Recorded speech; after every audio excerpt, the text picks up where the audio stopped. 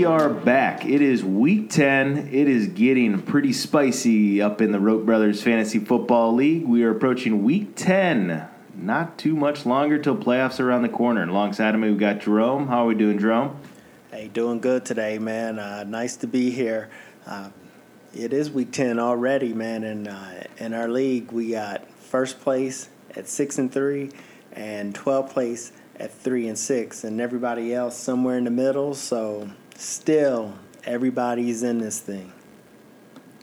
You know, every week we hop on here, it seems even crazier than the previous week, man. I mean, these standings, it's wild, man. Now we added, kind of one more outlier, Zach, who unfortunately cannot be here with us, joining Saquon at 3-6. But man, I'm telling you, there's 2 through 10 are all one game apart from each other, so it's still wide open. Anyone's taken, and a lot of teams that you go back in our podcast, you can see these guys that were trying to give up on it.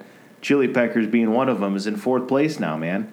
I'll use you, Jerome. You were I think 10th place a couple weeks back, and you are in 5th place. So it's very doable. It's very manageable. It's possible. Anything's possible in fantasy, which we found out. You could wake up one day, your player could be facing some legal trouble. Guy could break their ankle, tear their ACL. It's crazy, man. I call it the Madden gods, but I'm going to call them the fantasy gods for the purpose of our league. So the fantasy gods ultimately dictate what happens, and there is a certain percentage that is just up to them. So, but yeah, breaking down the standings, as I said, Dan's mom still is in first. That won't last long, though, because Derrick Henry went down, and he's losing steam. He's dropping real fast. He may have started the league very hot, but hey, man, he's going to be shooting way down. It's overdue. He's due for an injury. His team's going to be struggling. Not really, but I like saying that and give myself hope about it. Then we have, 6 teams tied for second. That's going to be Goon Squad, King Savage, the Chili Peckers, Charleston Storm, Pack Slap, and finally me, Madden's Legends, in 7th place. We have 3 teams tied for right around that 8th place marker: Buffalo Wings, G Money, and QK Aaron's Crew. Changed his name up on me here. Q Karen's Crew. Q Karen's Crew.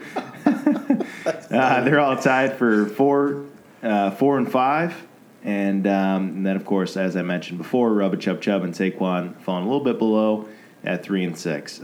Still very possible. I did the math on this. There's, I think 5 games left. I mean, they're 2 games back from playoff contention.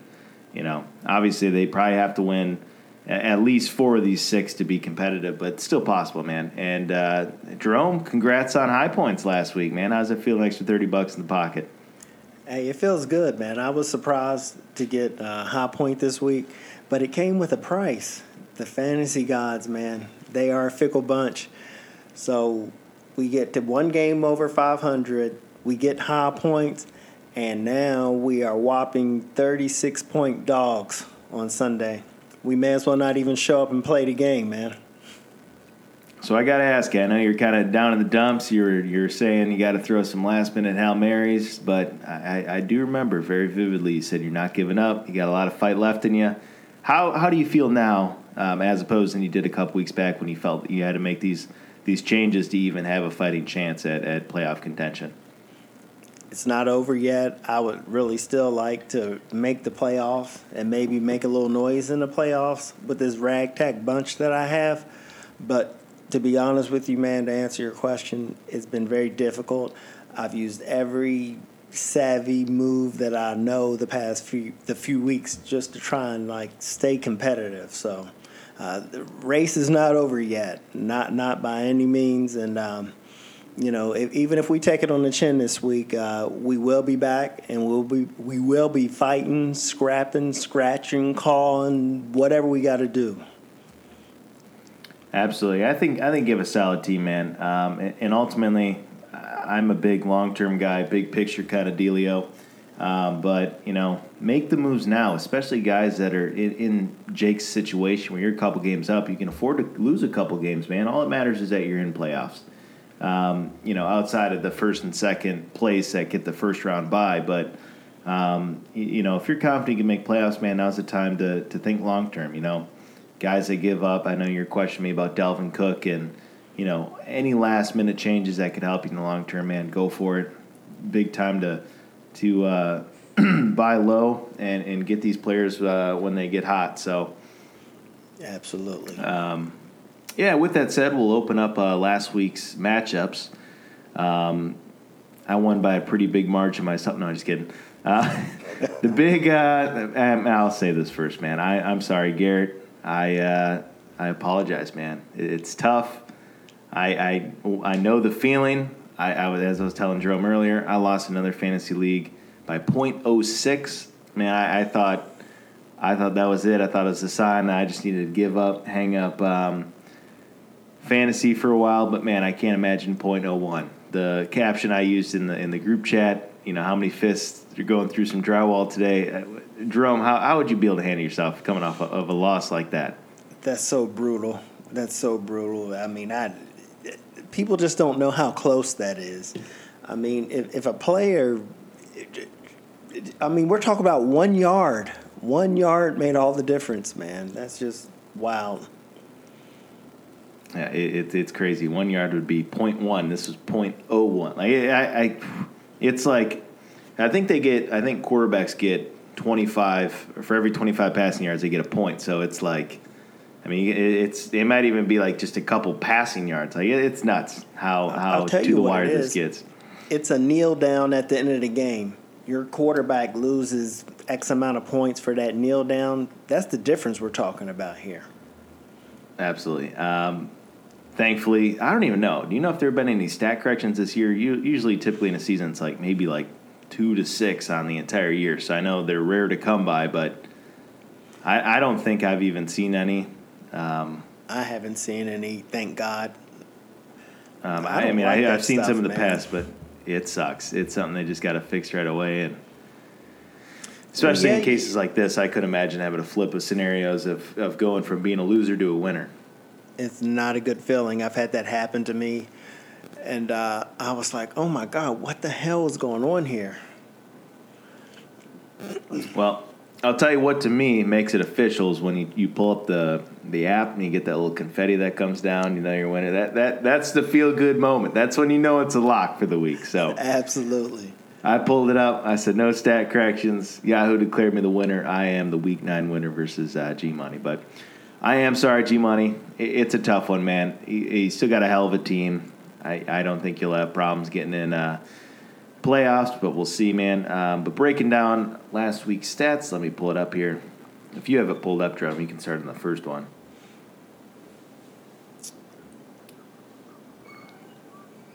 Here, I got it pulled up. So we'll start with mine versus G-Money. What saved my ass was Lamar Jackson, 41.64 points. And, man, they've been talking about this guy having quite the comebacks in the last couple matchups and throughout this year, last year. But this is a guy that always finds himself in pretty tight predicaments, but can rally his troops and lead his team to victory. So if I recall this game right, he had very limited points in the first half and just blew up in the second. But what you can expect out of Lamar Jackson is not only is he a quarterback and will get you some passing yards, but, man, this guy runs the ball just as much as a running back would. He had 21 attempts for 120 yards. There was some weird statistic out there that, there have been very few times where a quarterback has had over 20 attempts. So this is encouraging news. He's staying hot, exactly where I need to be, especially at this leg of the competition. So happy where I got there. He had 3 passing touchdowns, so I love it. He saved my ass. He gave me exactly what I needed. But essentially washed all that out with what Justin Herbert did. Had a hell of a performance versus the Philadelphia Eagles. So they kind of washed each other out. But outside of that, I had, just solid stats. Not anything ridiculous. Just a good mix of average of between 12 and 16 points for my guys. But ultimately, both our defenses just shit the bed. Almost every single stat is almost comparable to both sides. But defense, negative .25. Baltimore's been shit in the bed, and then Cincinnati didn't have the greatest outing versus the Cleveland Browns. So I got lucky with that one, man, especially with Christian McCaffrey. This is our first time seeing him back. I think he had 106 total yards. He had 14 attempts for 52, 4 receptions for 54 yards. So it's good to see him have over 100 total yards on the game. What did you see from Christian McCaffrey? Do you think he's back to full capacity, Jerome? Or? He looked fantastic. He had some speed. He was wiggling around. He had power. Their offense is just so bad. Ugh. No quarterback play. No passing to take the heat off of McCaffrey. So, I mean, I don't know. He's on a bad team, man. Rotten offense. But I'll say this: Sam Darnold he had an incomplete fracture of his shoulder blade. He's going to miss a couple weeks, I think. If not, he's on the IR. I don't know how long. That's an interesting choice of words. He can't even complete the broken shoulder either. This guy, man, mercy. Okay, he is on the IR, so he at least has to be out for 3 weeks. But how do you think this is going to impact Christian McCaffrey's stat line moving forward? Do you think it's going to give him more of a bump just for these inexperienced quarterbacks, just seeing a pass defense come at him or a rush defense come at him and just kind of dump the ball off to McCaffrey more, or what? It's going to give him a bump in terms of an extra man or two in a box. Nobody's scared of their backup, and they're going to dare teams to throw on them. And we just got to hope or cross our fingers that Christian doesn't get hurt again, running against 10 and 11-man box. Yeah, absolutely. How do you think this hurts Hubbard's value? The only reason I asked, I know he's on your team there. So I'm not. Is he startable at Hubbard. This point? Or? I mean, I'm going to keep that guy. I mean, he's an insurance policy, so we should all have those guys on our rosters, and I think that we do. And it's terrible when you have to use them. But hey, man, McCaffrey being hurt has probably helped me over these past few weeks get back into the position that I'm in, because Chubb, while not fantastic, he was very serviceable during that time. Absolutely. He was a good pickup. I know one of the two, I think you also had Dearness Johnson, too, if I recall right, for the Browns, that you kind of were able to start for a week or two and get some value out of him. Absolutely. Man, I'd like to go back to your Lamar Jackson thing. Think about this, man. 21 rushes and 110 yards. That is, in essence, another player for your team. That's another running back. So it's like you're playing with an extra person. Absolutely. It's what I need, especially, with my injury-prone players. Got running backs that are glass, man. One step and they shatter. So I'm going to need it, especially some of these scary teams, man. I know Jake lost Derrick Henry, but still a lot of teams out there, man. And what I've kind of found, too, I've been really looking through and combing through people's lineups, but what I've been seeing is you just need a good draft with players that stick close to what they're projected in the year. But not only that, what ultimately gives you that final touch are those one or two players that are either great waiver wire pickups, are guys that you selected late, like Antonio Brown, that blow up for 25 points or very close to it week per week. And you got to have one player that I'll use the example on Jake's team is Cooper Kupp. You draft around 7th, 8th round, and then, ultimately comes out to be a first-round caliber pick. So, I mean, if you could just avoid injuries, get about one breakout player that exceeds expectations and mix in about a good waiver wire pickup or two, and you essentially have built an unbeatable team, man. I mean, what's your logic with that stance? Yeah, you should be off to the races if you can do that. My philosophy is, to try to just draft a good team. And when you do that and you can minimize just absolutely needing to hit the big waiver wire pickup or having to trade, it just makes life so much easier. But it's easier said than done to do that. Because, I mean, these summer projections and these guys get pegged where they need to go, and then inevitably somebody gets hurt, and you got to be lucky. Yeah, absolutely. But, I was going to say something. I just lost my train of thought there. You really do. You got to get lucky. But I know what I was going to say. So with these players, the biggest thing that I've really dived deep in fantasies last 2 years. I mean, I used to. This last year, I think I'm not even kidding. I did about 60 mock drafts. I do about 2 a day, real quick, with the new Sleeper app that we have. Allows you to do a quick draft in under a minute. But gives you a general census of kind of what players you're going to get around that spot.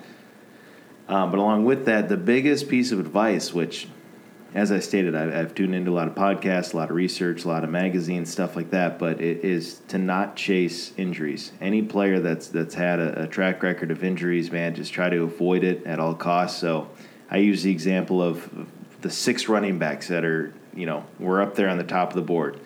You may have to pass on Christian McCaffrey, but guess what? You go with a guy like Alvin Kamara, who's never had injuries in the past. It's a safer bet, and they put up, relatively close numbers. Derrick Henry hasn't had a lot of injuries outside of this year.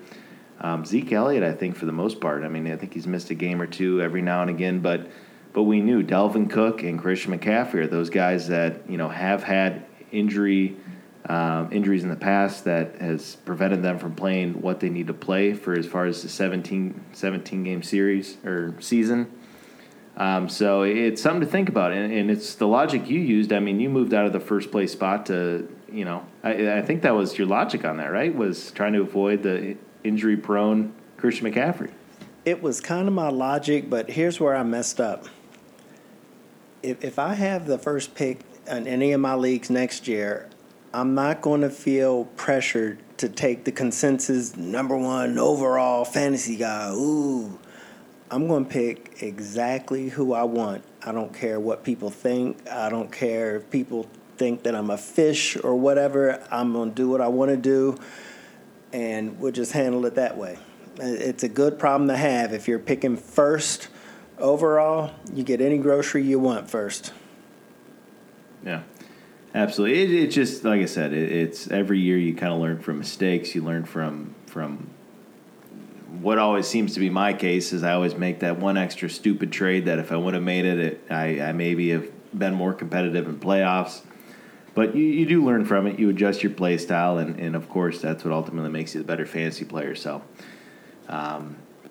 it's just interesting to think about, mindsets moving into next year in different draft strategies. But ultimately, as we said, sometimes it's just the fantasy gods that you can do everything right. You can put all the pieces where they need to be placed, but it's just up to the Madden gods, man. Fantasy Madden gods. Yeah. So, going back to that matchup, though, did you want to touch anything else on G-Money versus my matchup last week? Doesn't get any closer than that, man. Good game between both of you guys, and that's all I have to say about that. We can head off to the next matchup.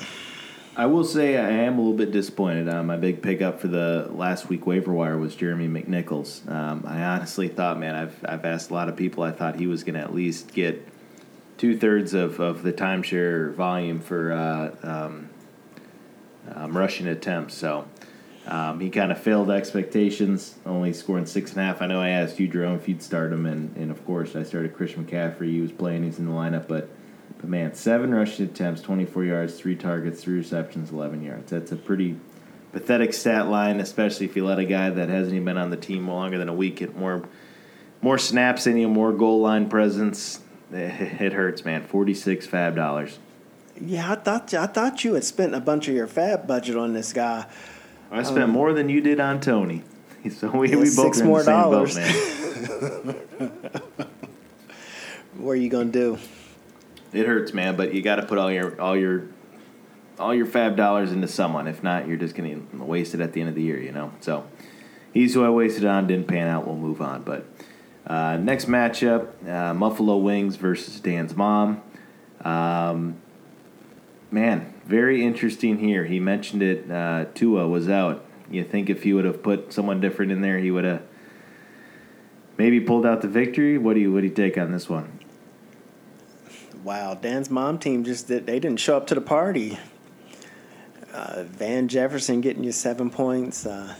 He would have needed 15 points. I'm trying to see who he would have started. Maybe Jared Goff. I think he was on the bench. But then again, man, these guys struggle to even get these waiver quarterbacks. I mean, he was on a bye last week, so he didn't play. I don't know. It would have been so close with one of those waiver quarterbacks, man. Maybe Tyrod Taylor. Let's see what he had. No, he played like dirt on Sunday. Dan's mom still would have lost. Tyrod Taylor, 9 points. Yeah, it wasn't 15, so he would have failed there. There's still a decent shot that, like you said, even if he would have swapped that quarterback position out, that it would have came up a little bit shy. So, but, I mean, yeah, that hurts, man. Like I said, those goose eggs aren't any good. But, well, I mean, Buffalo Wings, they needed the W too, man. I'm sure they were hungry. James Conner clearly got the message with a 40-point game. That's wild, man. 21 rushing attempts, 96 rushing yards, 2 touchdowns, 5 targets, 5 receptions, 77 yards. We could just keep going on and on. It was a James Conner kind of night.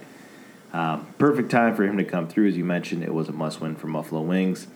And a lot of other guys, like I said, didn't really underperform. Aaron Jones did. I know, I think he got out. A.J. Dillon had I think 1 or 2 more touches than he did. But outside of Aaron Jones, I mean, he had and Hardman. He didn't do a whole lot. I don't know what to make of the Chiefs this year, man. I keep watching them, waiting for them to blow up. Man, they played against the Packers with Jordan Love. Terrible game. Terrible game for Jordan Love. They just pounded the rock. And, man, I was actually surprised how close that game actually was. Well, last week when I spoke on the Chiefs and how the defenses are going to play them, one of the adjustments that I would make is I would put Patrick Mahomes, hind end, right up under the center, and I would bring in 2 tight ends, and we're going to run the ball down your throats. Because that trying to, like, hand the ball off out of the shotgun, that's not effective. They're not getting, like, really good yards out of that when they try to do that nonsense. So more power formations and just run the ball down teams' throats.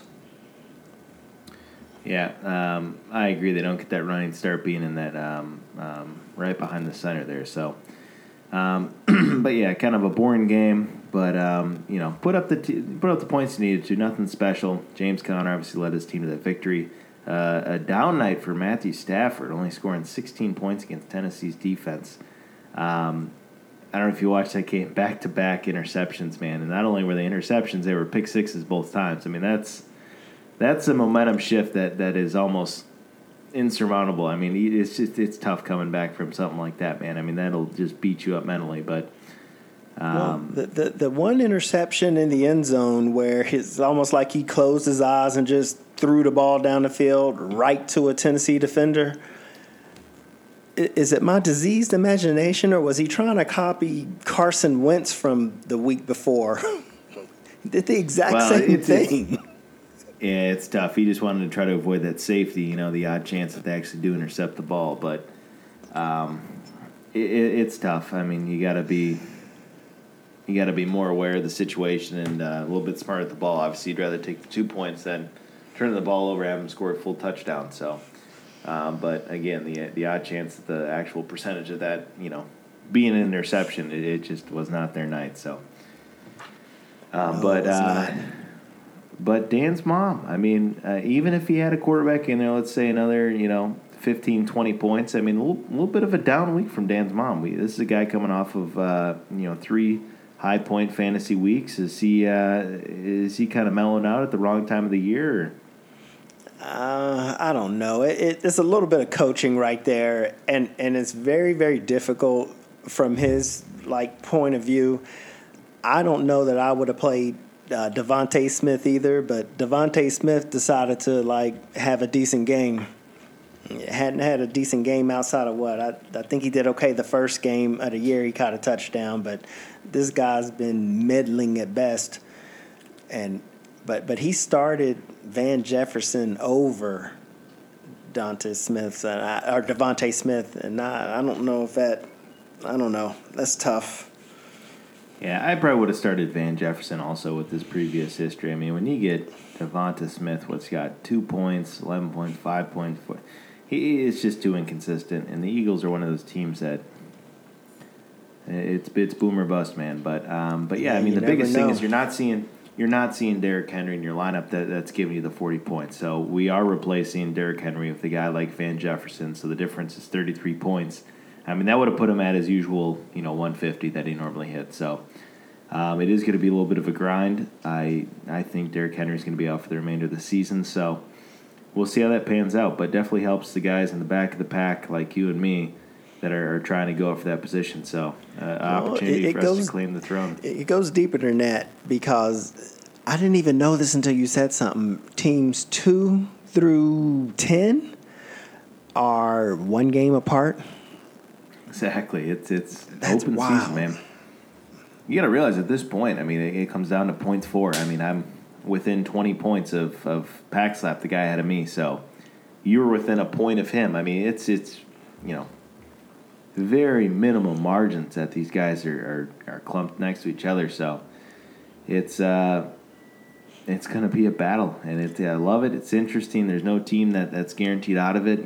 Usually during this time, there's a team that is, 2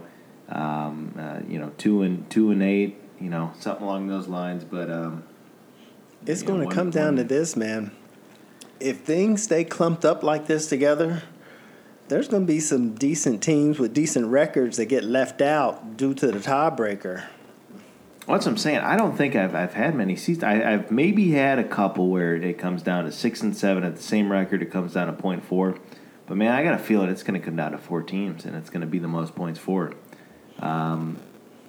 which is wild to think about. It's just, it's not even about winning games. It's about putting up a big number, too. So, I mean, winning a game and getting high points would be huge. Well, that's what makes this thing so close. Because, look, the 8 and 9 teams, Buffalo Wings is number 8. He's got almost 1,400 points. He's got 1,395. And G Money at 4 and 5, he's got 1,388. Yeah, it's compared to say my 1,294. Dude, I'm losing any kind of tiebreaker to these guys. Well, that's what I'm saying. It should be, if it were by points for, they'd be in 3rd and 4th place. It's wild. But ultimately, again, schedule is part of the fantasy gods. They dictate, matchups, and they'll get their shot. They're going to get their record up, and it's just going to even get more and more competitive the weeks as we go on. Absolutely. Wow, look at this. It's crazy to look at. I love doing how tight that is. For any of those guys that don't really know what Stat Tracker is, it's such a useful tool, and it allows me to kind of get an idea and gauge where standings would be. Obviously, you have that game on Monday night, but I like to see kind of where the standings would be at the end of Sunday. But, again, if you log on those have a computer, or you got to use your web browser on your phone, but go to the actual website, go over to, there's a little tab that says Stat Tracker. Click on that, you can go to live standings. But I'm telling you, man, I look at that every Sunday night just to kind of see. Obviously, it'll fluctuate a little bit, but as far as majority of teams that have all their players that have played, you can kind of see where you're at, where the points for, and stuff like that. So it's such a useful tool to use to kind of gauge standings Sunday night. So, do you ever look at that, Jerome? Do you ever pay attention to? No, I didn't, but I need to start looking at that because I'm waiting until Tuesday, morning to see, what the new, standings are. And it would be nice to see something like that on a Sunday. Absolutely. Now, when I'm calling you every Sunday, it seems like I'm always waking up from a nap, man. You tuning into these football games, and then you're kind of setting your lineups, and I think that DraftKings is getting to the best of you, man. It's just wiping you out right around noon to 2. You're out for a snoozer for the day. Hey, man, I'm up late, consuming information, trying to find that angle. And, yeah, man, by the time the games kick off, I'm a little bit, sleepy. I will say rivalries continue to build. I kind of like seeing, I know at the beginning of the year everyone thought they're teaming up on Nick, man, but everyone's kind of fitting into the pack. They're kind of having that friendly rivalry going. I really think it would be, man, if we set up some boxing matches, get some of that anger out during some of our – telling you, man, we can do some fun stuff. We can absolutely do some fun stuff for draft time. And at minimum, like I said, do something fun for determining the draft order. I know in the past I've just kind of drawn names out of a hat, but I think we should do some kind of challenge or a game to kind of see what happens there. Hey, I'm all for it. Whatever gets the aggression going in the league, I love. So we'll move on from that one. Buffalo Wings did take the win, 131-117. Next matchup, another tough one for Zach. I think the reason why he's avoiding this podcast for the week. It's tough, man. He's like you, Jerome. You've admitted it yourself. It's tough to come off these such slight, minimal losses, man. Especially when you get guys performing, what some of his players did, like Nick Chubb, who scored 33 points. It's tough. And I don't know if you saw this too, but sorry, go ahead. Well, Joe Burrow let him down this week. And, they did. It sucks.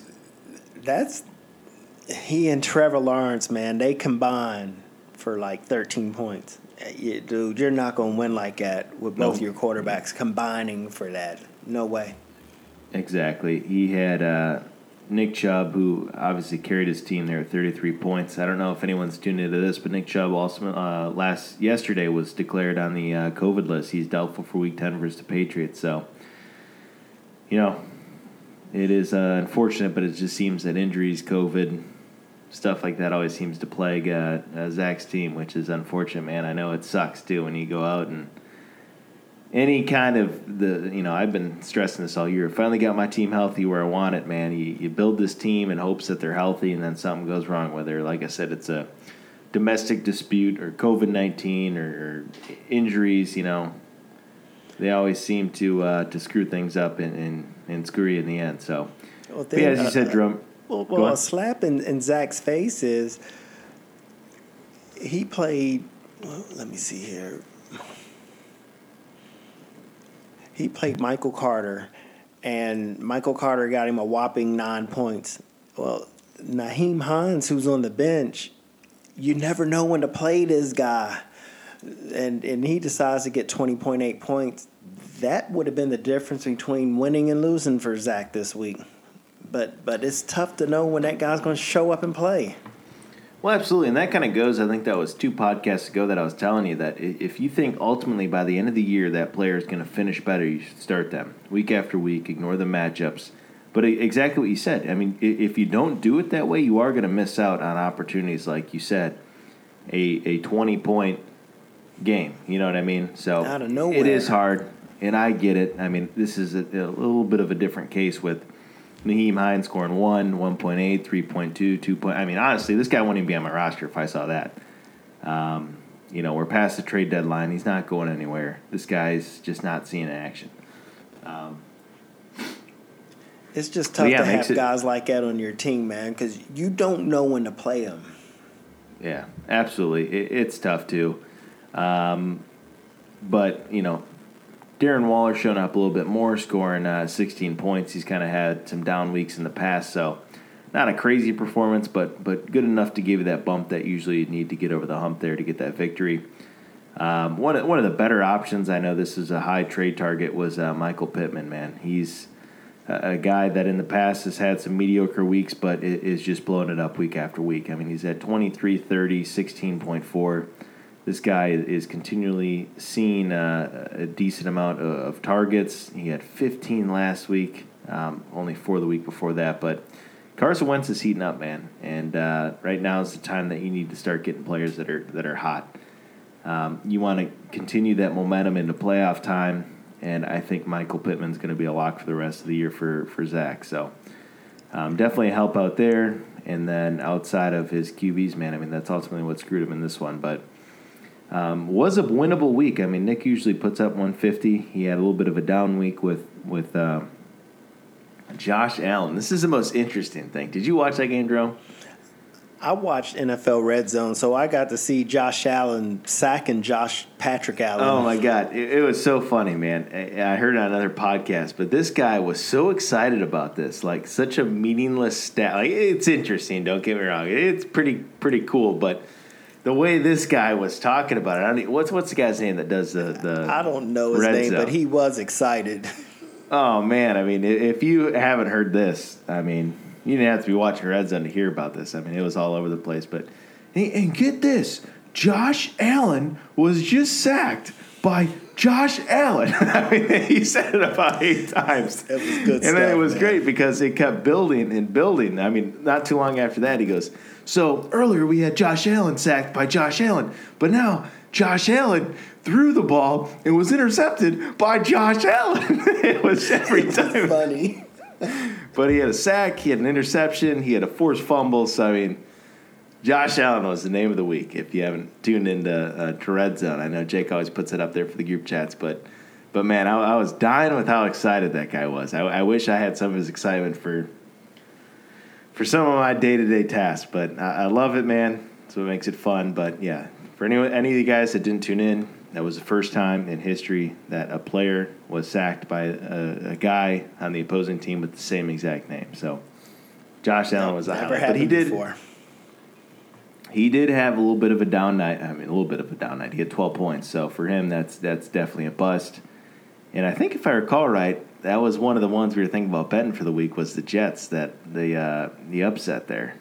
The Jaguars upsetting the weren't they a 13-point?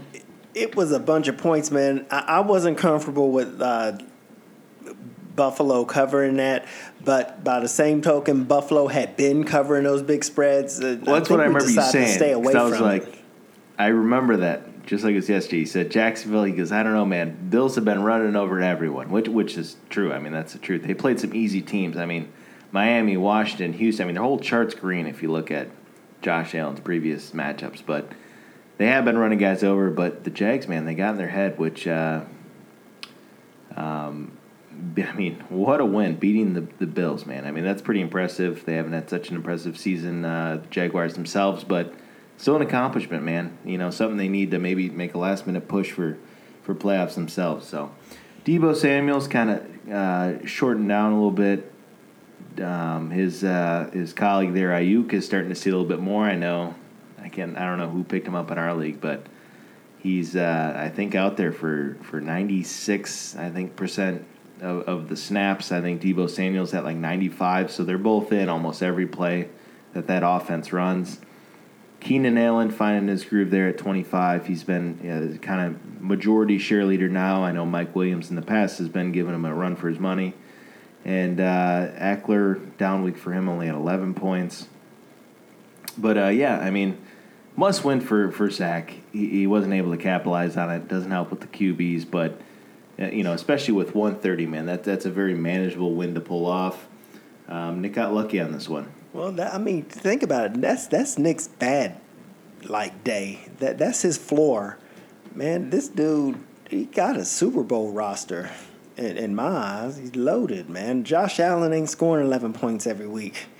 You know, that's as low as that's as rotten as that gets for him. Deebo Samuel is a true number one. That dude is a stud. And Eckler is solid. I mean, he got A.J. Brown. I mean, this guy got weapons and points all over his roster. Good God. Trust me, I know. I got to deal with it this week.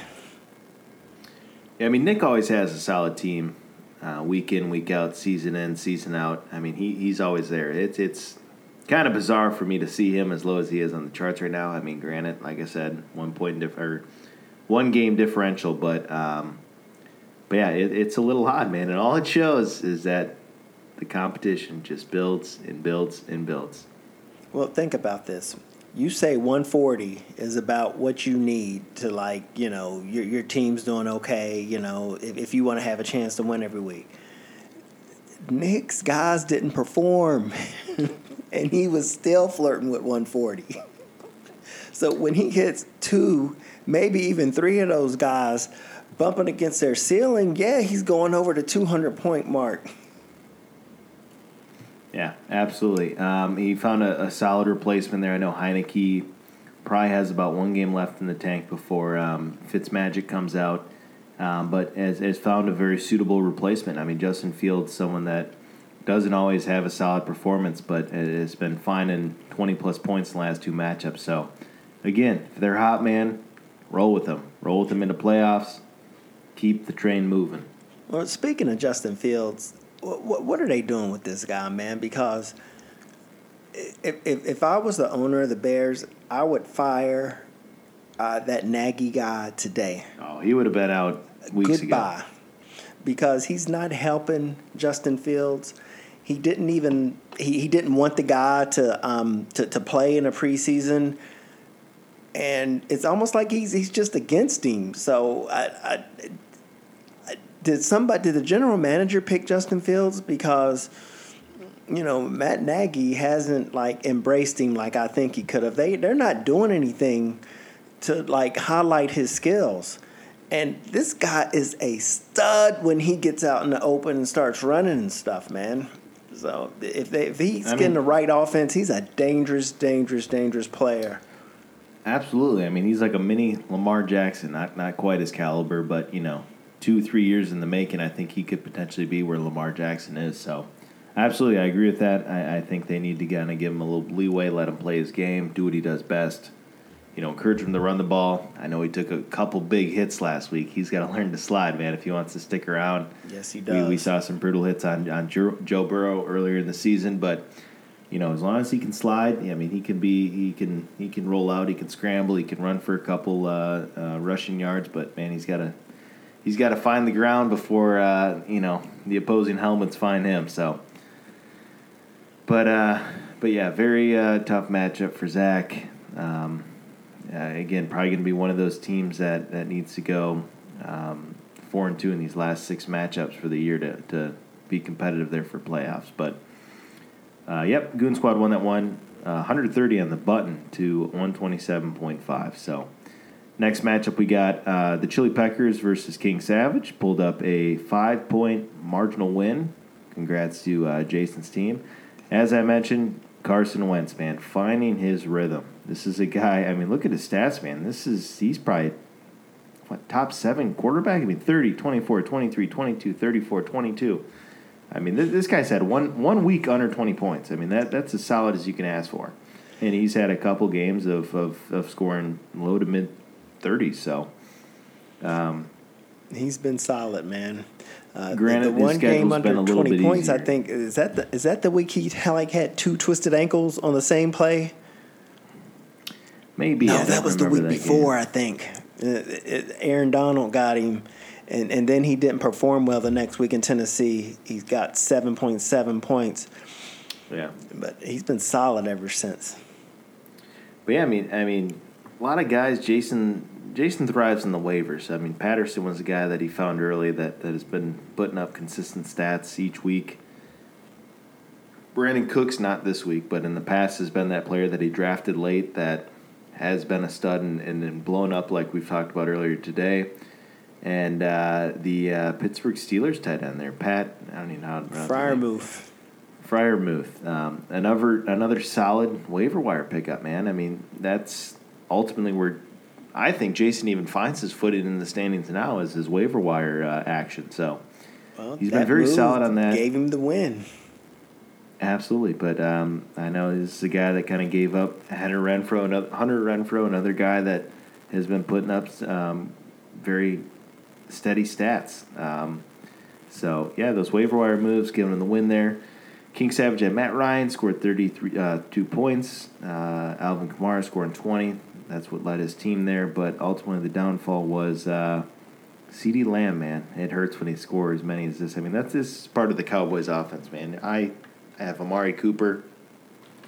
There are going to be those weeks that these guys score 5 points, whether it's Dak Prescott being injured and the backup's in, or, it's just either a CD kind of night or Amari Cooper kind of night. So it's hard, man. It makes it difficult, especially I think he was a 4th-round draft pick. But King Savage still in great shape. He didn't have a bad week by any means, surpassed that 140 milestone mark, but Jason's waiver wires and last-minute switches ultimately gave him that little bit of a 5-point bump. So anything else you want to add on this matchup? Well, CeeDee Lamb, man, his floor, man, he's got when they played the Carolina Panthers, he had 3.3 points. And then this past week against Denver, he had 4.3 points. But you can't. What are you going to do? Sit the guy so he can erupt for like 39.1 points like he did against New England? I mean, that's just such a wide range. So Yeah. I mean, his team will probably go as CeeDee Lamb goes. Yeah, I mean, you can't clearly bench this guy, but, I mean, he's had 3 performances under 10 points. So, again, when we talk about boom or bust, man, for a guy that's drafted in the 4th round, you do want to at least see those consistent stats of games at least over 10 points. But still a solid team. I mean, we look down on his bench. He's got Taysom Hill. He's going to come back, be a phenomenal quarterback. He's got Montgomery. He's got Gronkowski. He's got Antonio Brown. So this guy's got depth. So, I think he's going to find the wins that are going to be necessary for him to get that playoff run, playoff contention. And even if he does find himself in some tight situations with injuries, I mean, he's got good depth of his bench. So that ultimately is going to be very helpful come playoff time when opposing teams are struggling with keeping guys healthy. Yeah, I see he has Antonio Brown on the bench. That guy is still in a walking boot. So I don't know what kind of ankle injury he has, but to be in a walking boot for what, 2 or 3 weeks? Here's what the recent update says. Antonio Brown doesn't practice, but he sheds his walking boot. Oh, thank God. So today's his first day without the walking boot. But man, I'll tell you, and you've talked about this before. There's nothing worse. I'd rather just have a player be announced and done for the season than to give you this possible upside of every week, like seeing this slight optimistic, note taken from some guy on the sidelines, like Antonio Brown shed his boot. Antonio Brown doing light workouts. Antonio Brown is on a treadmill. Antonio Brown, took a couple tackles today. There's nothing worse than thinking a guy's going to come back and making progress just to carry out this false hope of return all season. I mean, that is brutal. Well, they didn't lead on how serious the injury was. They just, made it sound like it was an old minor lateral ankle sprain. And I don't know what the hell was wrong with this guy's leg, but for him to be in a boot this long and not being able to move, I mean, they never let on that it was this serious. Well, I understand, too, it is a advantage for these teams to kind of give that false hope just so defenses, could potentially be playing against Antonio Brown. So it is a bit of a strategy. They want to postpone it as long as possible before they actually are required to put out the injury report. But sucks for us, man. Come on, this should be about us, not them. It should be about us. We're playing fantasy football. It's frustrating. We need the real updates. It is very frustrating for sure. But great depth. We'll move on from this one. Ultimately, Chili Peckers 152.73 to 147.48. So we got 2 more matchups. We'll roll through these real quick. Pack Slaps Busted Bums beat a demoralizing QK Aaron's crew. Q Karen's crew. I can't say that right, man. I give up on that thing. First off, let's talk some Aaron Rodgers. What's your view on Aaron Rodgers? I want to hear this from you. Aaron got caught with his pants down trying to be slick and talking slick, with his words. And, we got to eat crow now. So here's the deal. He said he was immunized. He didn't say he was vaccinated. So he didn't lie. I'm biased. I'm a Packers fan. But it was very misleading. It may have been misleading, but did you see the news about him being allergic to a main ingredient in mRNA that these vaccinations have had? And with that said, do you think he's justified? I mean, there comes a point where, is that really someone's business to know whether he's vaccinated or not? I understand if he is around these players, he's putting them at potential risk for getting and contracting COVID, but what's your take on that? I don't know if it's public information. I mean, it was asked in a public arena, and, he ultimately decided to answer the question the way that he did. But a part of me tends to think that that's company business. So, Aaron does not look good, man. He took a little bit of a PR hit, and I think it's had a little bit of an effect on him on top of everything else. And I would be shocked if he plays on Sunday. I think it's unlikely for sure. I think they said that the earliest he can come back is Saturday. And to keep in mind, too, I mean, it's not only that he can't play, but he can't be in the actual facility working out, throwing passes. Exactly. So it's going to be a last-minute kind of like quick workout. I mean, I still have faith that if that were the case, he'd be fine. But, I mean, that's best-case scenario. So, but the more important thing, State Farm is slowing their roll on the commercials. I don't know for people that have tuned into that, but that's kind of a big deal.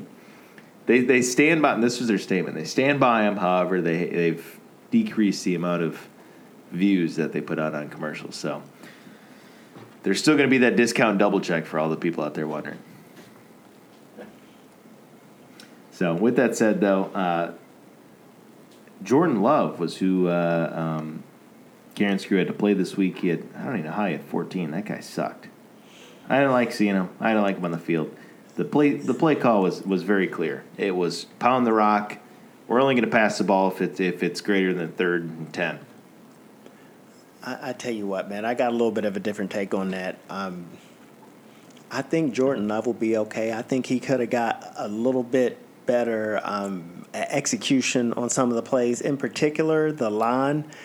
Every time I turned around, this guy had some linebacker or lineman in his face, and he's trying to make these throws in these tight windows off funny platforms, man. That's just, I think we need to give it a little bit more time, man. And let this guy throw from a clean pocket. Yeah, I will give you that. Also, I mean, at bare minimum, can we give his wife and his mom better seats in the nosebleeds? Did you pay attention to that?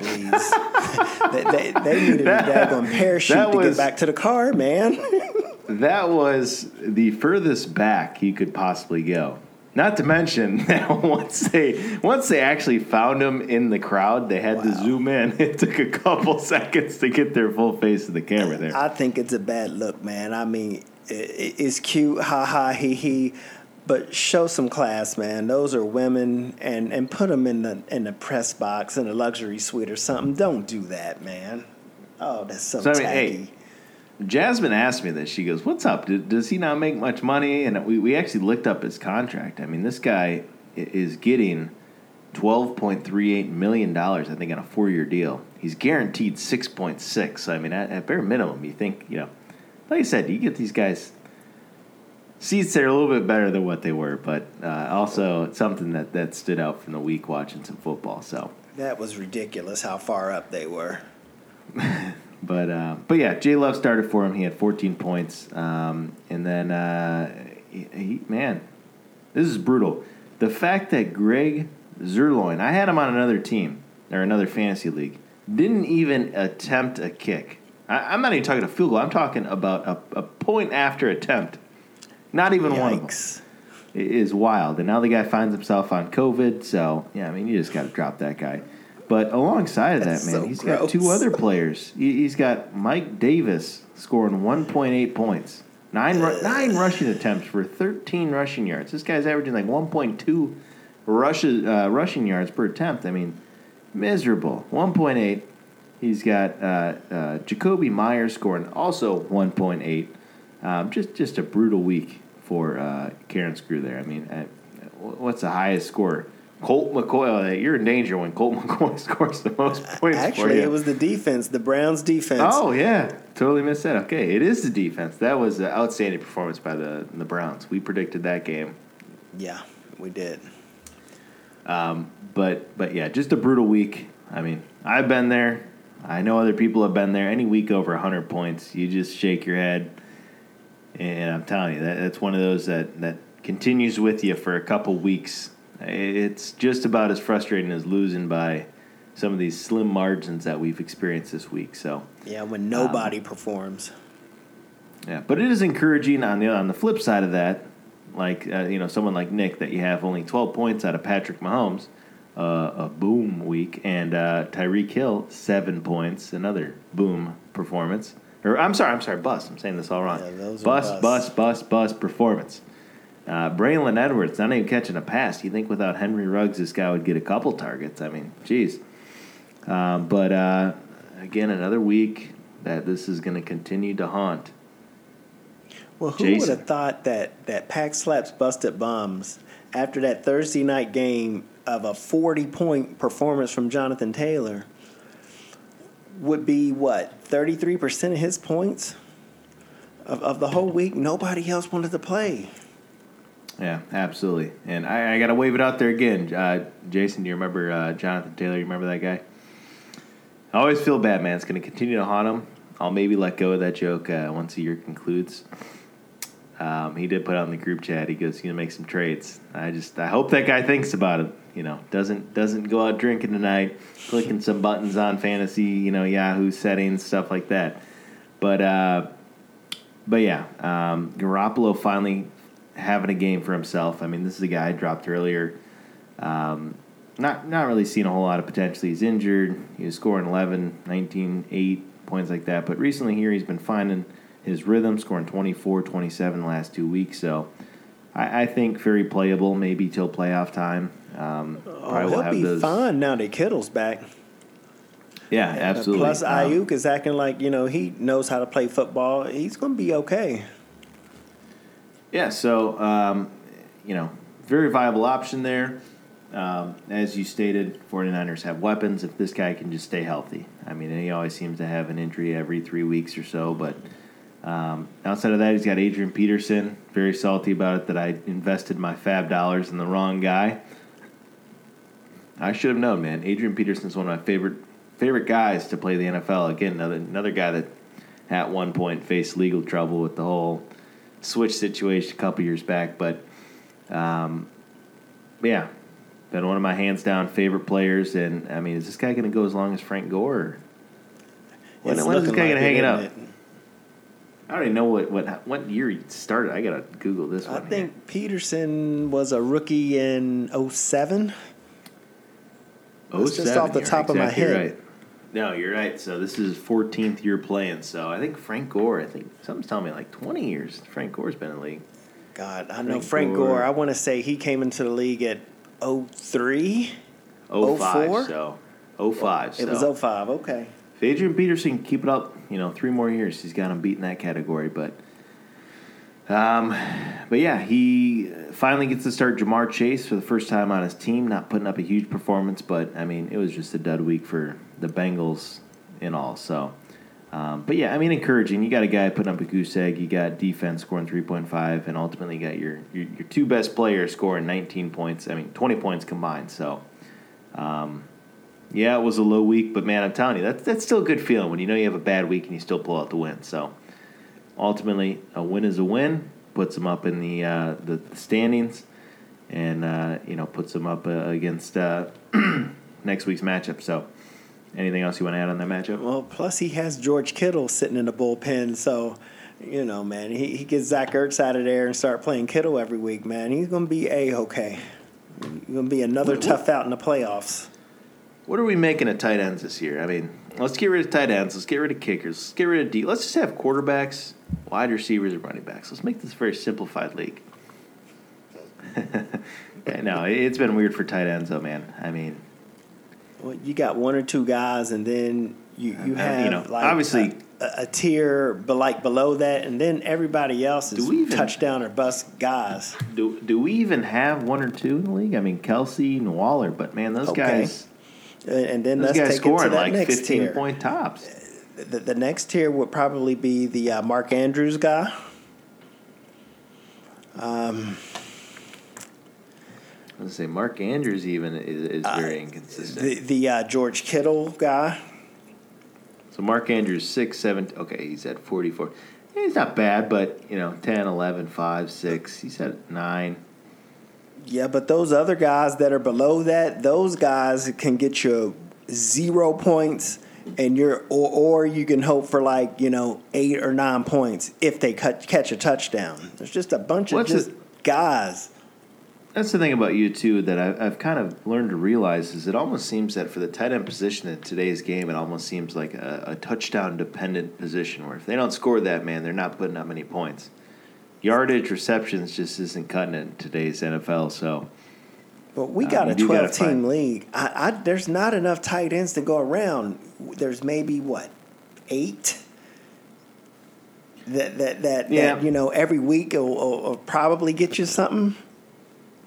Yeah, for sure. And then you got a couple streaming options. I know Nick's got Conklin. I got, a couple of the Dallas guys that are in and out.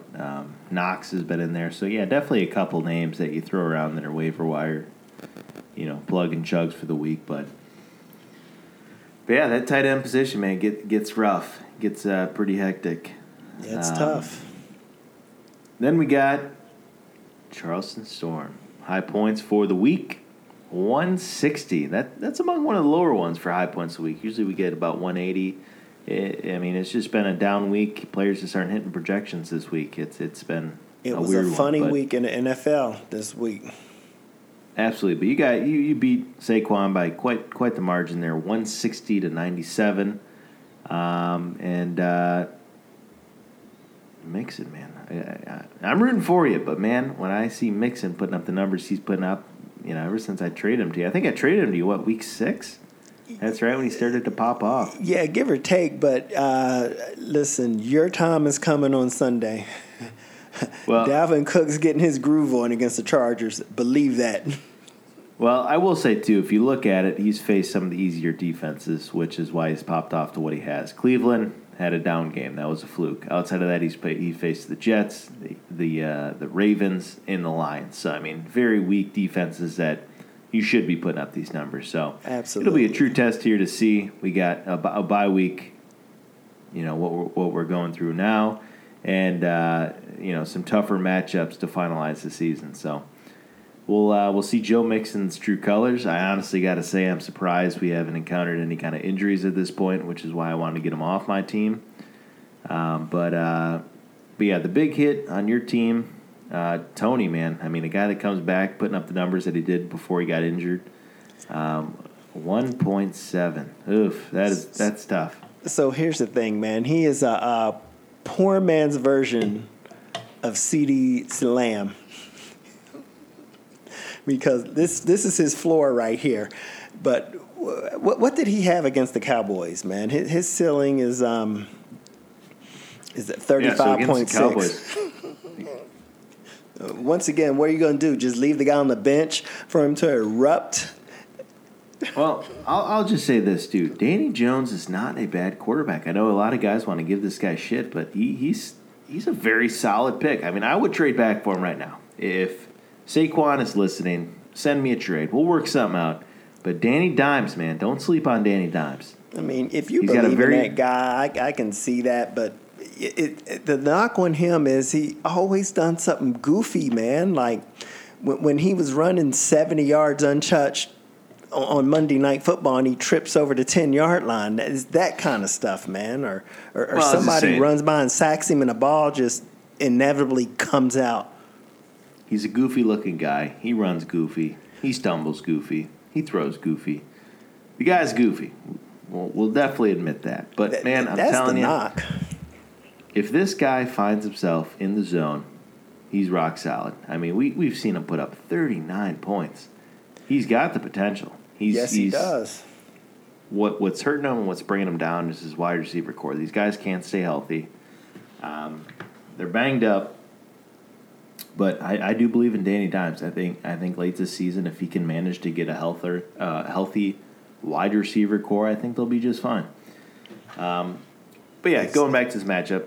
Sorry, go ahead. Well, Saquon can stay healthy. When they get him back, that's going to help everybody out, I think. Well, that too. It's so predictable. You got when you're passing the ball, they know you're going to pass the ball. It makes it that much more difficult. So you get that run game going. You kind of pound them up the middle. It opens up more options for these wide receivers on that one-on-one coverage to break out and find some space between them. So, but yeah, solid performance. You got Kirk Cousins not too long ago putting up a solid 26 points. A good rebound from the week prior to that. Claypool only getting 7.3. You're starting to get worried about him. Yeah, because he has a toe injury, man, and he's not going to be right. I don't know what it.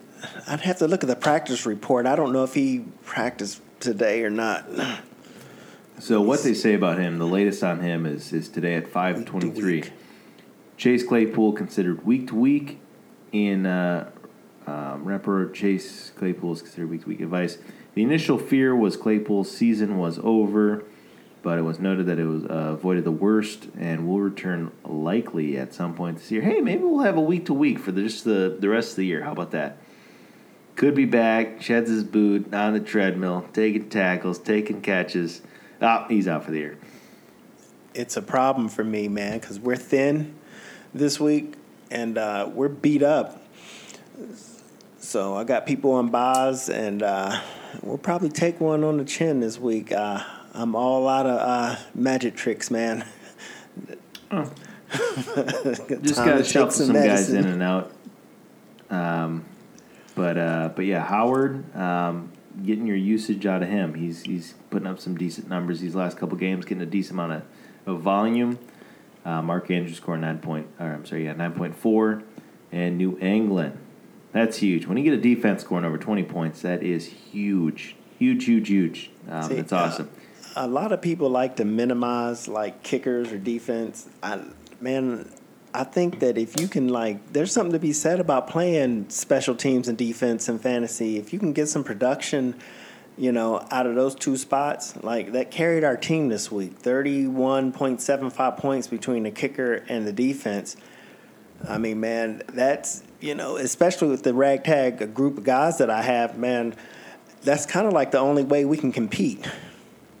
Yeah, I feel that. I'm a big advocate for kickers' defense. I mean, I've been screwed over just as many times as anyone else has, but it's interesting, man. Like I said, if you take that out, so this week I won by 0.01. My kicker joked about it scoring 12 points. It gets it's. I know it doesn't seem a lot, but man, it still makes it interesting. It's another facet of the game that you tune into. As many aspects to the game and different angles I can take on watching kickers, special team. I want every play to be exciting. Obviously, that's the point of fantasy football. We want to be engaged in, Jets versus the Browns. May not seem like a great game, but guess what? If we got their starting running back, we're going to watch the game. So with that said, I'm a big advocate for keeping these guys in play. Yeah, it's an X factor. Yeah, there may not be a lot of strategy to go along with it, but at the same time, it's still fun, man. It makes the league interesting. I think there's some strategy to go along with it, and I'll tell you why. The way that you have the scoring set up on the defenses, you can pick somebody who you think is going to perform. And for example, you had Baltimore this week, and they got you minus 0.25 points. Yep. I mean that's huge, man. If you had a defense that just gets you 8 or even 9, man, that's a big difference. You can't. You have to strategize so that you're not getting minuses on the board.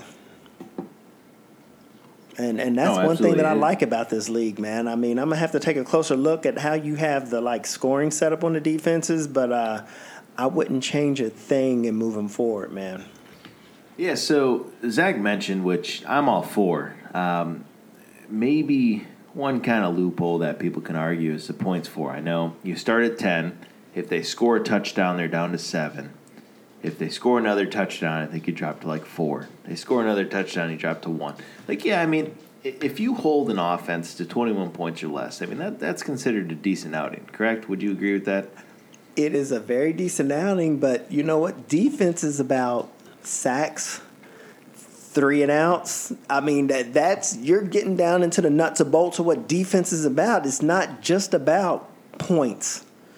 Yeah, absolutely. And for the defenses that do shut people down, and it is not about scoring points, you're starting off with 10 points. Jeez, my knees. I think it's very, very, very fair the way you have it set up. Yeah, I mean, it was something brought up, which, again, my view. I'm all for change. I'm all for, majority wins. But like you said, I mean, you ultimately, outside of, just holding to a certain amount of points, we have a pretty fair system set up for sacks, for interceptions, for forced fumbles, for recovered fumbles. I mean, there's plenty of opportunities for these guys to capitalize on points. Defensive scores. I mean, we've seen defenses score 30 points because they get 2-3 defensive touchdowns. Yeah. Yeah, it will be interesting. And like I said, moving in next year, I know we probably will implicate the one defensive player, but I'm all for keeping a special teams too, like a whole defensive team unit like we have now, and then having one guy, And if we like defense so much, then maybe we can expand to 3. But I'm all for, say it again, big advocate for kickers and defense. But let's talk about the kickers and defense. You start adding independent defensive players, then you can really have people take that philosophy of we're going to play hard-nosed football, we're going to play good defense, special teams, and that can be a 45-point a week like situation if you nail all of those things. Well, that's the thing too. I mean, kind of what just popped in my head, kind of thinking about this, is that honestly is kind of more realistic to what NFL teams face. I mean, the Packers especially, they always have an electric offense, but their defense has always been their weakest link.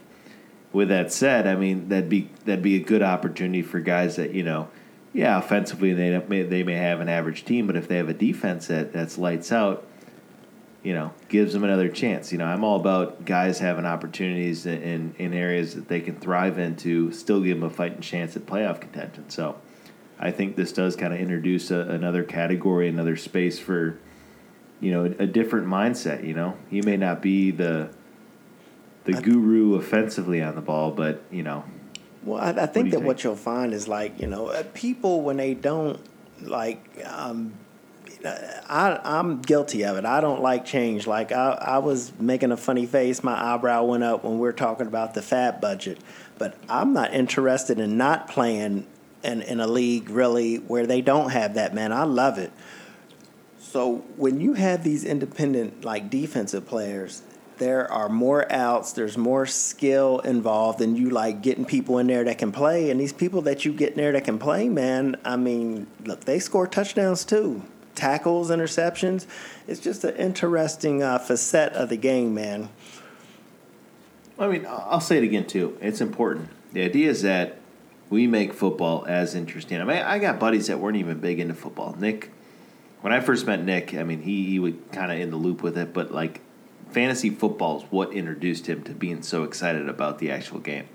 Here's another example. Jason, not even he was a Cowboys fan. He liked watching every game now and again, but it was a reason for us as guys to go out and watch these games, to get together, and we'd start finding, all right, what team we rooting for this year. I mean, they didn't have a favorite team. I mean, being in Kentucky, they don't have a professional football team, but we'd find ourselves, what team we rooting for this year? What's an underdog we'd like to see do well?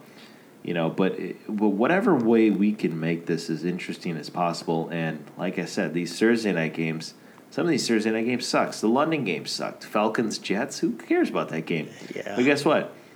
If you got Matt Ryan or you got the quarterback, running back, I mean, at least they're remotely interesting, Absolutely.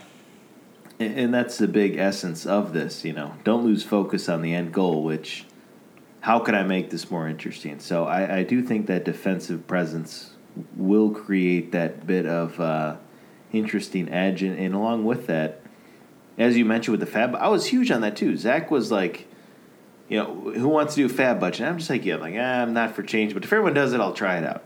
Guess what? We tried it out. I can't imagine going back to waiver claim. That was so boring to me. I can't even imagine that. Yeah, there's more strategy this way. I can't imagine a team without or a roster without a super flex spot. I honestly can't. And how do you move to these? You have to try it out. You have to, in the strategy, at least the way I like to manage the league is you do it in a way that if it does blow up in your face, guess what? It's one player. Is it going to affect the league that much? Right. To the point that it's going to make a shitty year? No. It might be introducing an additional kicker or something. Worst case, it's plus minus 10 points. I don't think it's going to make or break, a mastermind that, thrives year after year. So I'm all for it.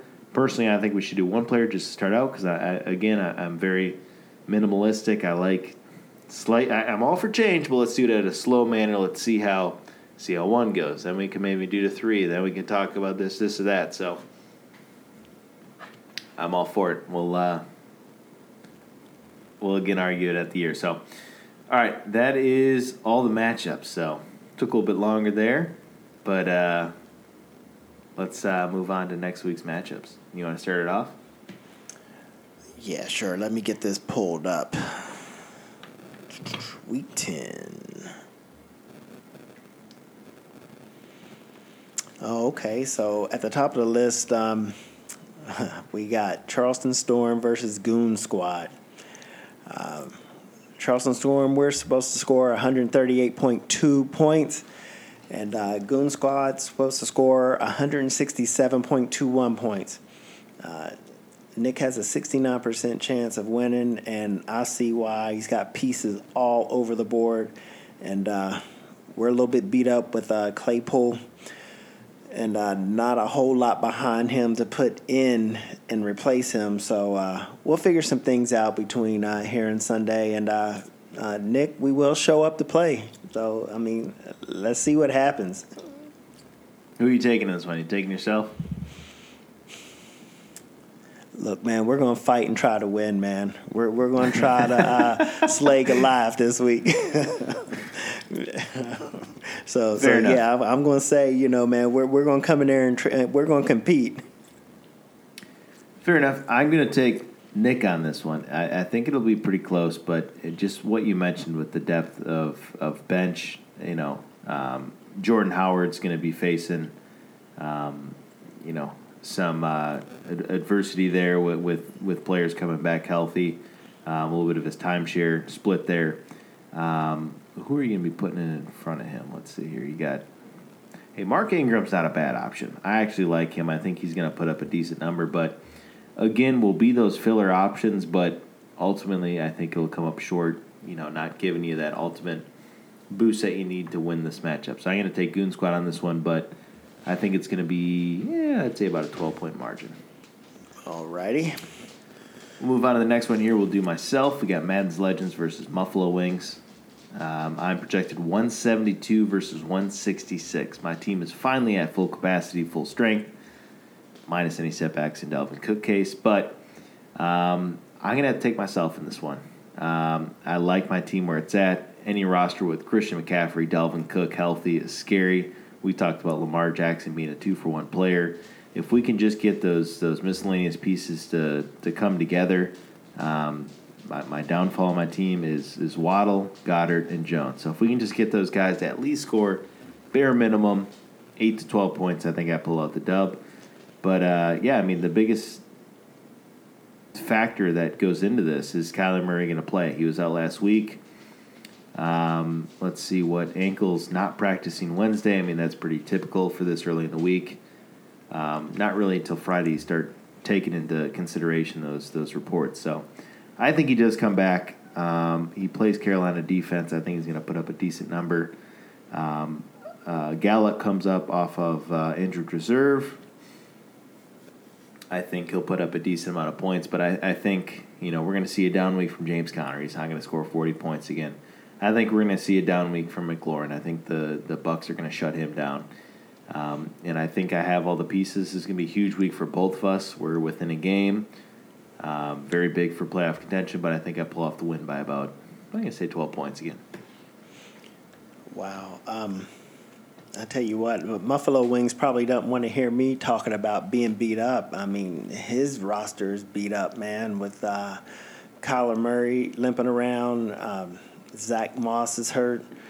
He's got, several guys on IR. I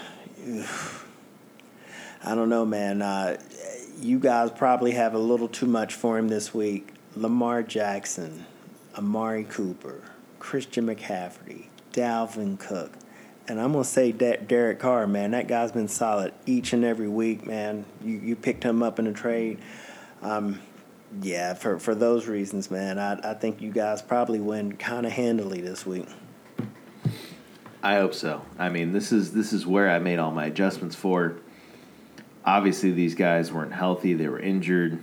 I made the McCaffrey trade earlier this season. So it's finally this will show that, Jake's been giving me shit all year for my trades, bite me in the ass, but this will be, I think, the deciding week to show if these trades will pay off or not. So I don't know, man. Here's the thing. You're projected at 172. If you get these weeks where Lamar, Dalvin, and McCaffrey come close to their ceiling, I don't care who you're playing, you're going to have a chance to come away with the win because you're going to be flirting with 200 points. So, I mean, those trades that you made, this roster is beautiful. If I must say so myself, it really is. I think Derek Carr is also a little bit of an underdog. I mean, there have been a couple games, 8 points, 13 points. Outside of that, man, he hasn't scored under 18 points, and I think that's pretty solid. He's going to get up against some respectable defenses. The Steelers, the Chargers, the Broncos, all guys that have been very difficult matchups. So, yeah, but, I mean, Lamar's had, floor games this year. So, and Carr has flexed his ceiling too. He's got a 34-point game.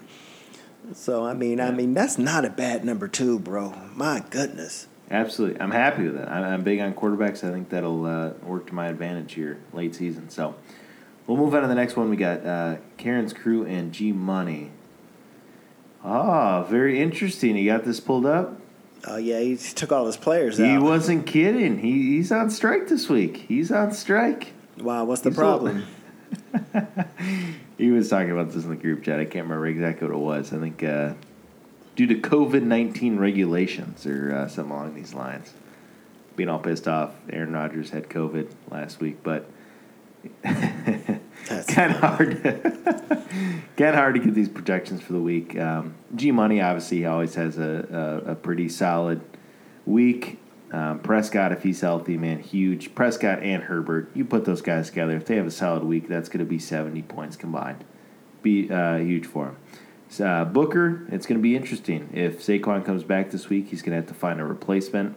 If you look on his bench, he's got Boston Scott, hit or miss.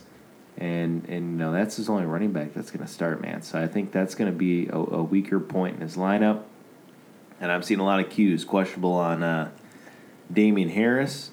Questionable on Zeke Elliott. I think both those guys play, but something to stay tuned in for the reports later this week. Let's see, it's kind of hard with all these guys on the bench. We got Kelsey, Mike Davis. Honestly, just for the running back situation, I'm gonna have to choose G Money on this one. I don't like Mike Davis, man. He's Kareem Hunt still will not be activated versus the Patriots, so we're not gonna have him back in the lineup. I mean, if we're going into a week starting Sony Michel, we should be a little bit concerned. I mean, do you not agree? Yeah, a little bit. Yeah. I don't know, man. 135 as a base. I think you nailed it. Like, between Herbert and Dak, if those guys play and play well, then he can come back with his running back combo of Zeke and Damian Harris. I mean, yeah, that should be enough for G Money to come away with the win this week. Here's my prediction. If Dak Prescott, Herbert have a great game, and Damian Harris finds the red zone or the end zone, I think he's going to be more than fine. He'll fly away with 20-point win versus Karen's Crew there. So we'll move on to the next one. We got 3 more matchups here. Chubb versus Dan's mom. Not a matchup you want to have, especially in the position you are in as Zach. But a lot of Qs, a lot of COVID-19s on his list as well. I mean, man, when it rains, it pours, man. Joe Burrow. It really does. Luckily, I got my bye weeks out of the way, but Trevor Lawrence is your number one spot. You don't have a quarterback as your super flex spot. Things are getting hairy. They, like you said, when it rains, it pours. Yeah, Dan's mom's missing, Derrick Henry, but still has a very solid crew behind him. Swift is back. Fournette will put up good points. Hurts, again, outside of that, Fournette's his weak spot in his lineup. I mean, it's still a solid crew. It's still tough. You take out Derrick Henry. You could take out. Let's see, who's the next best player? He did Swift? a good job building that roster. He did. I mean, he got Cooper Kupp and Derrick Henry, the number one positions. The number one players at their position nailed. That's a beautiful draft, man. Well, Wonderful Antonio roster Gibson's construction. just not making the cut. Waller, great tight end, but man, just seems to find that 12-point max. Beasley is going to be suffering with Dawson Knox coming back. Nick Chubb, his first came back in a bit here. It's tough. I wouldn't be surprised if I see about 115 performance out of Chubb. I think he even comes a little bit short of projections, but I'm taking Dan's mom in this one. What do you take? Yeah, I got Dan's mom in this one. I mean, Zach still has Nick Chubb in the lineup. I don't think Nick's going to play. It's doubtful this week, so he's going to have to roll with somebody like Manny Sanders or even Rashad Bateman on Thursday. But I would not be holding my breath on Nick Chubb trying to play this week, and that doesn't really bode well for him. So, yeah, I got Dan's mom big. Absolutely. And next matchup, Saquon these nuts versus Chili Peckers. Chili Peckers is currently projected to win 151-103. However, Saquon these nuts doesn't have his running back put in. He is going to put James Robinson, or Saquon Barkley. What's his report here? Okay, so let's see. That's what they're saying Sunday. So, yeah, I mean, they're projecting him to come back. We'll see. It still seems kind of day to day. Last week on Sunday, they projected Devontae Booker gets one last run as a workhorse duty. So, decent chance that Saquon comes back. I mean, at this point, Saquon needs everything to go right in his favor. For his sake, for James Robinson's sake, for Lockett to have a good week. I mean, it's must win at this point. Yeah, for any hope of the playoff sakes. Yeah, I mean, 150. What a solid projection. So I think Chili Peckers will take this win. It's unfortunate with the guys and the talent that Saquon has seen. Diggs coming up shy this year, battling some injuries there. But yeah, I think Chili Peckers ultimately comes out on top by about a comfortable 15-point margin. I can see a window for Saquon D's nuts to come in here and compete on Sunday. It kind of all depends on if Carson Wentz and Tom Brady for the Chili Peckers, if they don't play up the expectations of the week, in which they both have been playing up to expectations, that's going to be his biggest obstacle in trying to get the W this week, I think. I think it'll be closer than what the experts, predict. So I got Chili Peckers in a closer than what the experts think this week. That's fair. I think Ryan Tannehill, some would argue he's been slightly disappointing the first half of the year. I think he's going to turn it up a notch, especially with Derrick Henry being out. I think he's going to be a solid 24-point floor quarterback. Like you said, there is a window, but a lot of things have to go right. Saquon's got to be back. Robinson's got to be healthy. Lockett's got to have a good game. Mm-hmm. Daniel Jones has to show, he's on a bye week. So you got to have a lot of pieces. When you stack as many obstacles as he has to go right, I have to take Chili Peckers in this matchup. But the last one here, we got Goon Squad versus Charles. Or did we already go over? Yeah, we already went over. I think that was the first one we did. All right, so we went through all of them. We didn't miss anyone. I got 4% here. The last bit of news. That Dalvin Cook story. What do you take of this, Drum? Do you think this is gonna impede on his remainder of the season? Do you think this is a bunch of phony baloney? I'd love to answer that, but I think we do got one more. Pack Slaps, Busted Bums versus King Savage. Did we do that one? I don't think we did that one. Let me check. If not.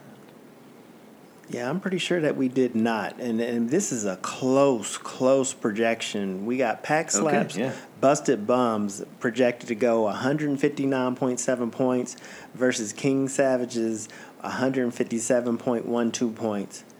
Yo, it don't get no closer than that, man. Who are you taking in this one? That is a good question. My goodness, man, this is even, man. There are pieces all over the board here. I think ultimately that Pack Slaps Busted Bums got that Patrick Mahomes and Tyreek Hill thing going against the Raiders. They're not going to have 2 back-to-back floor games.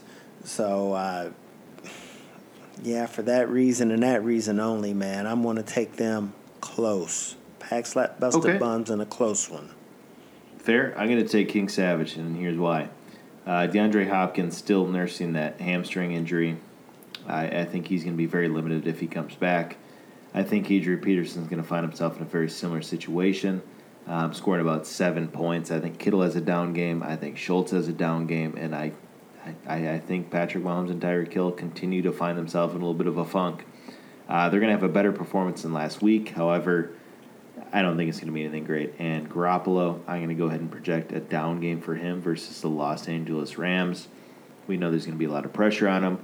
We know it's going to be a tight game. So I'm going to take King Savage. I think his running backs, I mean, that's a lethal combo. Kamara versus and Najee Harris. That's nice. Hunter Henry has been putting up consistent points, finding the end zone week in and week out. And I predict Mac Jones is going to have a good outing. I think he scores 20 points and gets the win over the Browns. So is Antonio Brown going to play? Because he has him in the lineup, and I don't think that guy's playing on Sunday, man. He's not going to play. Let's just get rid of all the false hope out there. Antonio Brown's not playing, but look at his backup. He got Melvin Gordon. You know, he could plug in there.